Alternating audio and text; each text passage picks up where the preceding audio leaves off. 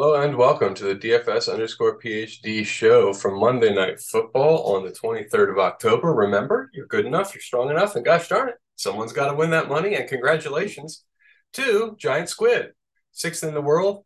Not showing up on our list a lot, though, is he, right? And the reason is that he is not going for uniques, he's going for the under five dupes list. So now I think at the beginning of these contests, I'm not just going to tweet out the top 25 uniques. I'm going to show the top 25 under five dupes because you can also see this looks a lot better for our friend Bro. And yeah, MB Habes, Bro Renosaurus Flex, these guys are maybe as much as the other list, maybe even more so. Look at how many more Roto Grinders ranks we're seeing over here than we were on the uniques. So it's possible that being on the under fives list is even better than being on the uniques list.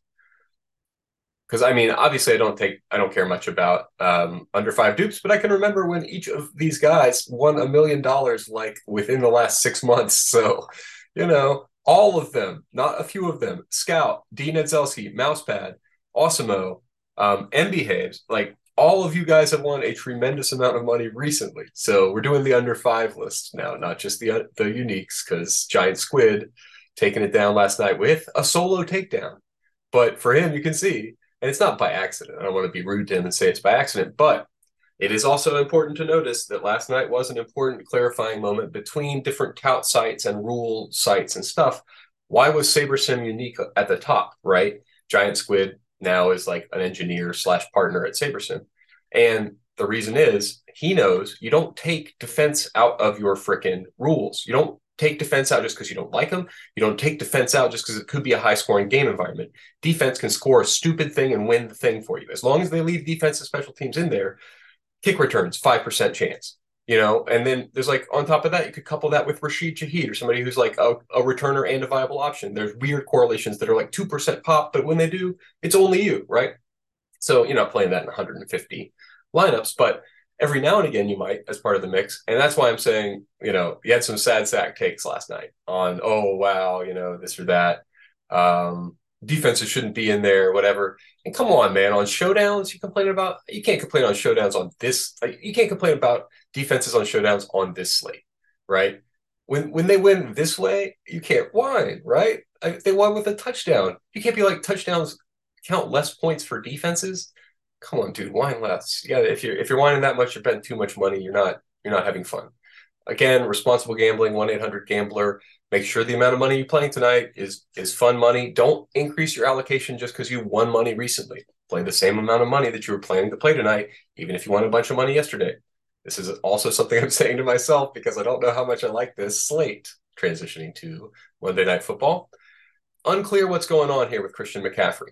We've got the world's smallest tear in his oblique, if we are to believe the coaches. We can check out Coach Speak. I really appreciated him chiming in last night when I was trying to figure out what in the world. We did get it right, by the way. We got the backup running back situation right, and it just didn't matter, right? Like we didn't the fading Jeff Wilson Jr. number one. All of the top sharks were doing that. The guys who got fully unique on the unique list, the way they did it was by fading Jeff Wilson Jr., which smashed. So probably should have been on that take myself, given that I was all over the internet saying, I don't know why we think this guy is going to be the number one option, and I definitely don't think that I should have 90% Cam Akers. So let me go ahead and head that off at the pass. That is not what we're saying on this show. I've just finished my first run, and that does segue us into tonight's ridiculous plays. So every night I make ridiculous plays. Last night it was, why does the industry think Jeff Wilson Jr. is the guy? He's not the guy. He clearly wasn't the guy. All of the coach, there wasn't even coach speak to misread. This was just like everybody like, it should be Jeff. It should be Jeff. Just talking to each other. And it's like, okay, I don't know why you think that. That's not how coaches work in the NFL. That's why, I mean, like when we saw significant stats for Cam Akers last week, we can't project him for the same thing this week. He's going to eat into Alexander Mattison's snaps. It's not going to be a dominant situation. Mattison's not that good. So I've downgraded Mattison, I've upgraded Akers, and I've made it a choose one because I don't think they both get the touchdown. And I don't think either one of them's that good. I'm fine with what I know results from this is not getting very many of them. Because mostly in the absence of Justin Jefferson, prices are still adjusting on and expectations are still adjusting on Minnesota wide receivers. So in particular, Brandon Powell, what are we doing? Pricing him at 2,800. Yeah, that's ridiculous. same as Osborn and Addison. So I'm massively on Osborn and Addison. Let's go to snaps from last week. Dun, dun, dun, dun, my favorite game. Reading into snaps that I don't know if that actually is how coaches work or whatever. It obviously game script dependent and stuff. But last week, passing attack for the Vikings, 90% snaps for Osborn and Addison, 60% for Powell. So you should have projections of one like 60/90ths for Powell relative to Addison and Osborn. That's all that's reasonable to me.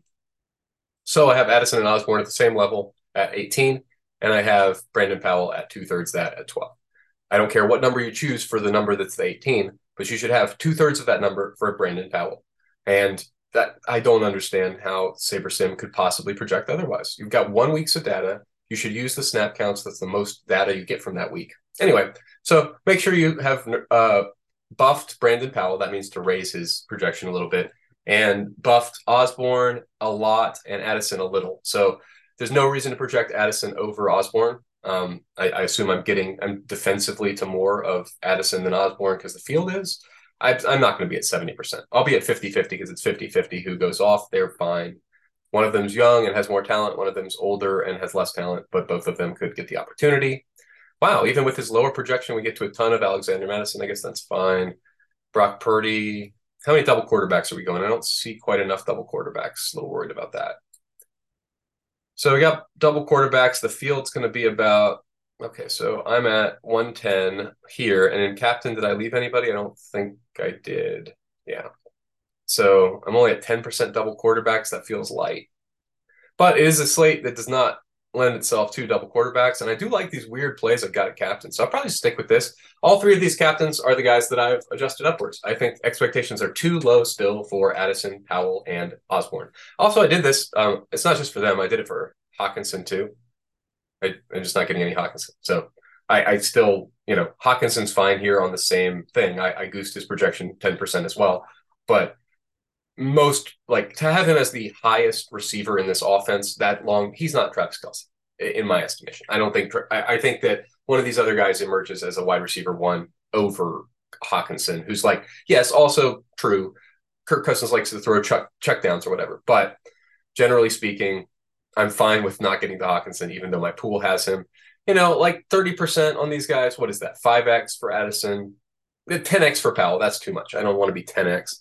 5x is what, 20? I don't want to be more than 20% Powell. That's too much of a call. I mean, right, 2/3, right? So 20% captain. And the other guys be 30. I'm happy with them being 30, though. Like, I think it's a coin flip for me, Addison, Osborn, and then like 2/3 of a coin flip between either of them and Powell. So that's yeah. This is going to be how it is. What did I set this to build? 20? Yeah, we'll see if I get to 20. Like I say, I just don't know if I like all these lineups enough. It doesn't feel like there's oh yeah, let me tell you the settings. Not a lot of meat on the bone tonight. So for that, I am not using much salary restriction, 49,600 at the top, but I have got more restriction of my not my group rule, it's an aggregate rule. And I changed this from less than 26 geomeanown to less than 23, just because this range, when it goes into 49.6, it's not like with UFC where it really falls off into the less than expected dupes level. You saw last night one of the a couple of the worst possible. Do I still have this up? Because a couple of the worst possible, most duplicated lineups left lots and lots, like 500, 900 on the table. So it's not the same fall off of the dupes over expectation as you get to less and less salary like it is in UFC. So that's why you have to be a little bit restrictive in this region between 48 and 49.6 with the geometric mean still. Because I had way too many truck lineups, not enough condo lineups. That's my joke for, something that's between 20 and 50 and something that's around $100,000+ lineups. And that's kind of my distinguishing thing. Do I think people are going to win a condo on this slate, or do I think a truck is more likely? And yesterday was a condo slate, and so I wound up with too many truck lineups for my general liking, thus the change in geometric mean ownership going forward. Does that apply to this slate? No, not really. Should I have 20% Cam Akers? The answer is definitely not. I think it's, what do I think, 15% is fine? What is that in real dollars? $45? Sure. Who cares? Maybe $30. $30 Cam Akers captain, and then way too much other dollars on Cam Akers flex seems about right. I don't really buy the Cam Akers runs all over them hypothesis. That seems kind of bad. All right, let's go back over here, see what we're looking at in the flex with these weird lineups. Hockenson, yeah, fine with that. Hockenson, Mattison, Ayuk, these are great plays.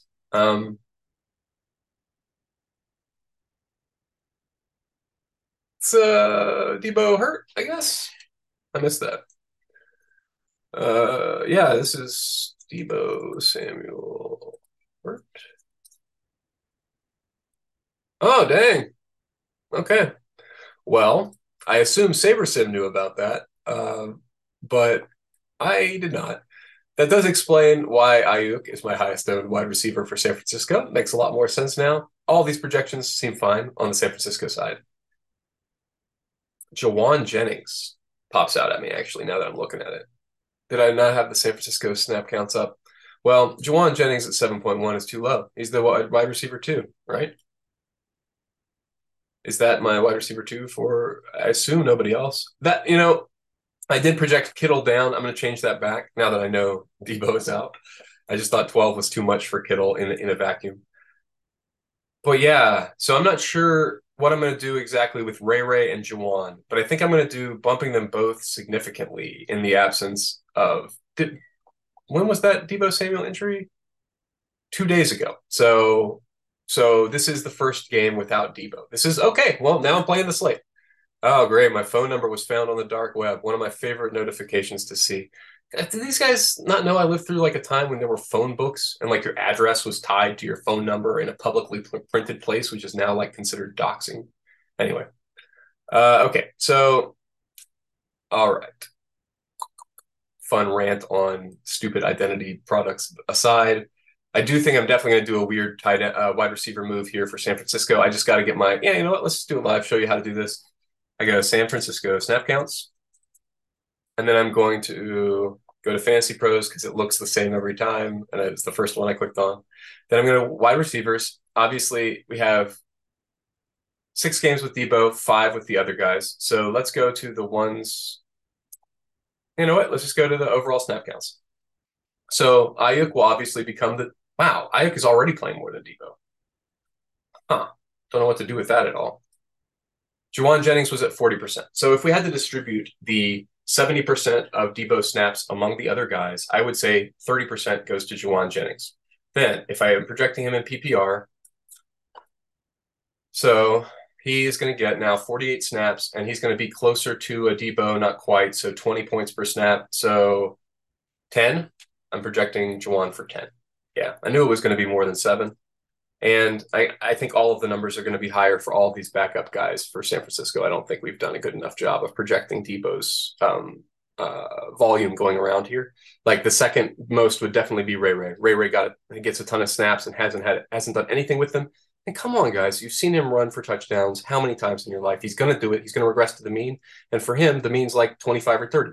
So regressing to the mean means he has an amazing game, even on a limited number of snaps. So let's say he becomes the Juwan. He gets 30 snaps, but has an amazing performance in 30 snaps. What could I see? Like 30. Okay, he has a Ayuk type performance in 30 snaps. So 11. I could see 11 allowed for Ray. That's more than I allowed for Juwan. Yeah, okay. So let's just put 10 for Ray as well.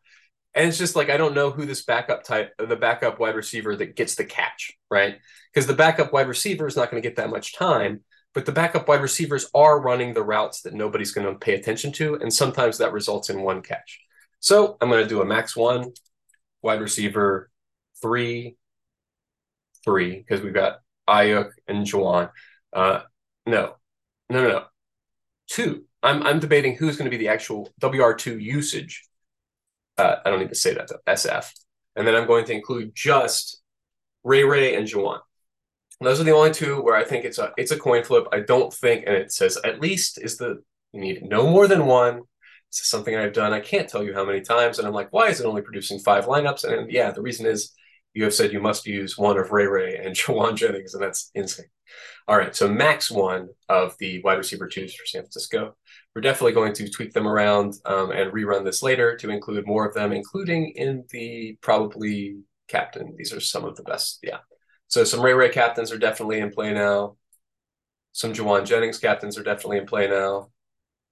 Those are the two that are in play as a result of my noticing that Deebo Samuel is expected to be out with an injury. So, shows you how much prep I was doing. I'm in a little bit of a rush. We got to take my kid to school now. But remember, you're good enough, you're strong enough, and gosh darn it, somebody's got to win that money.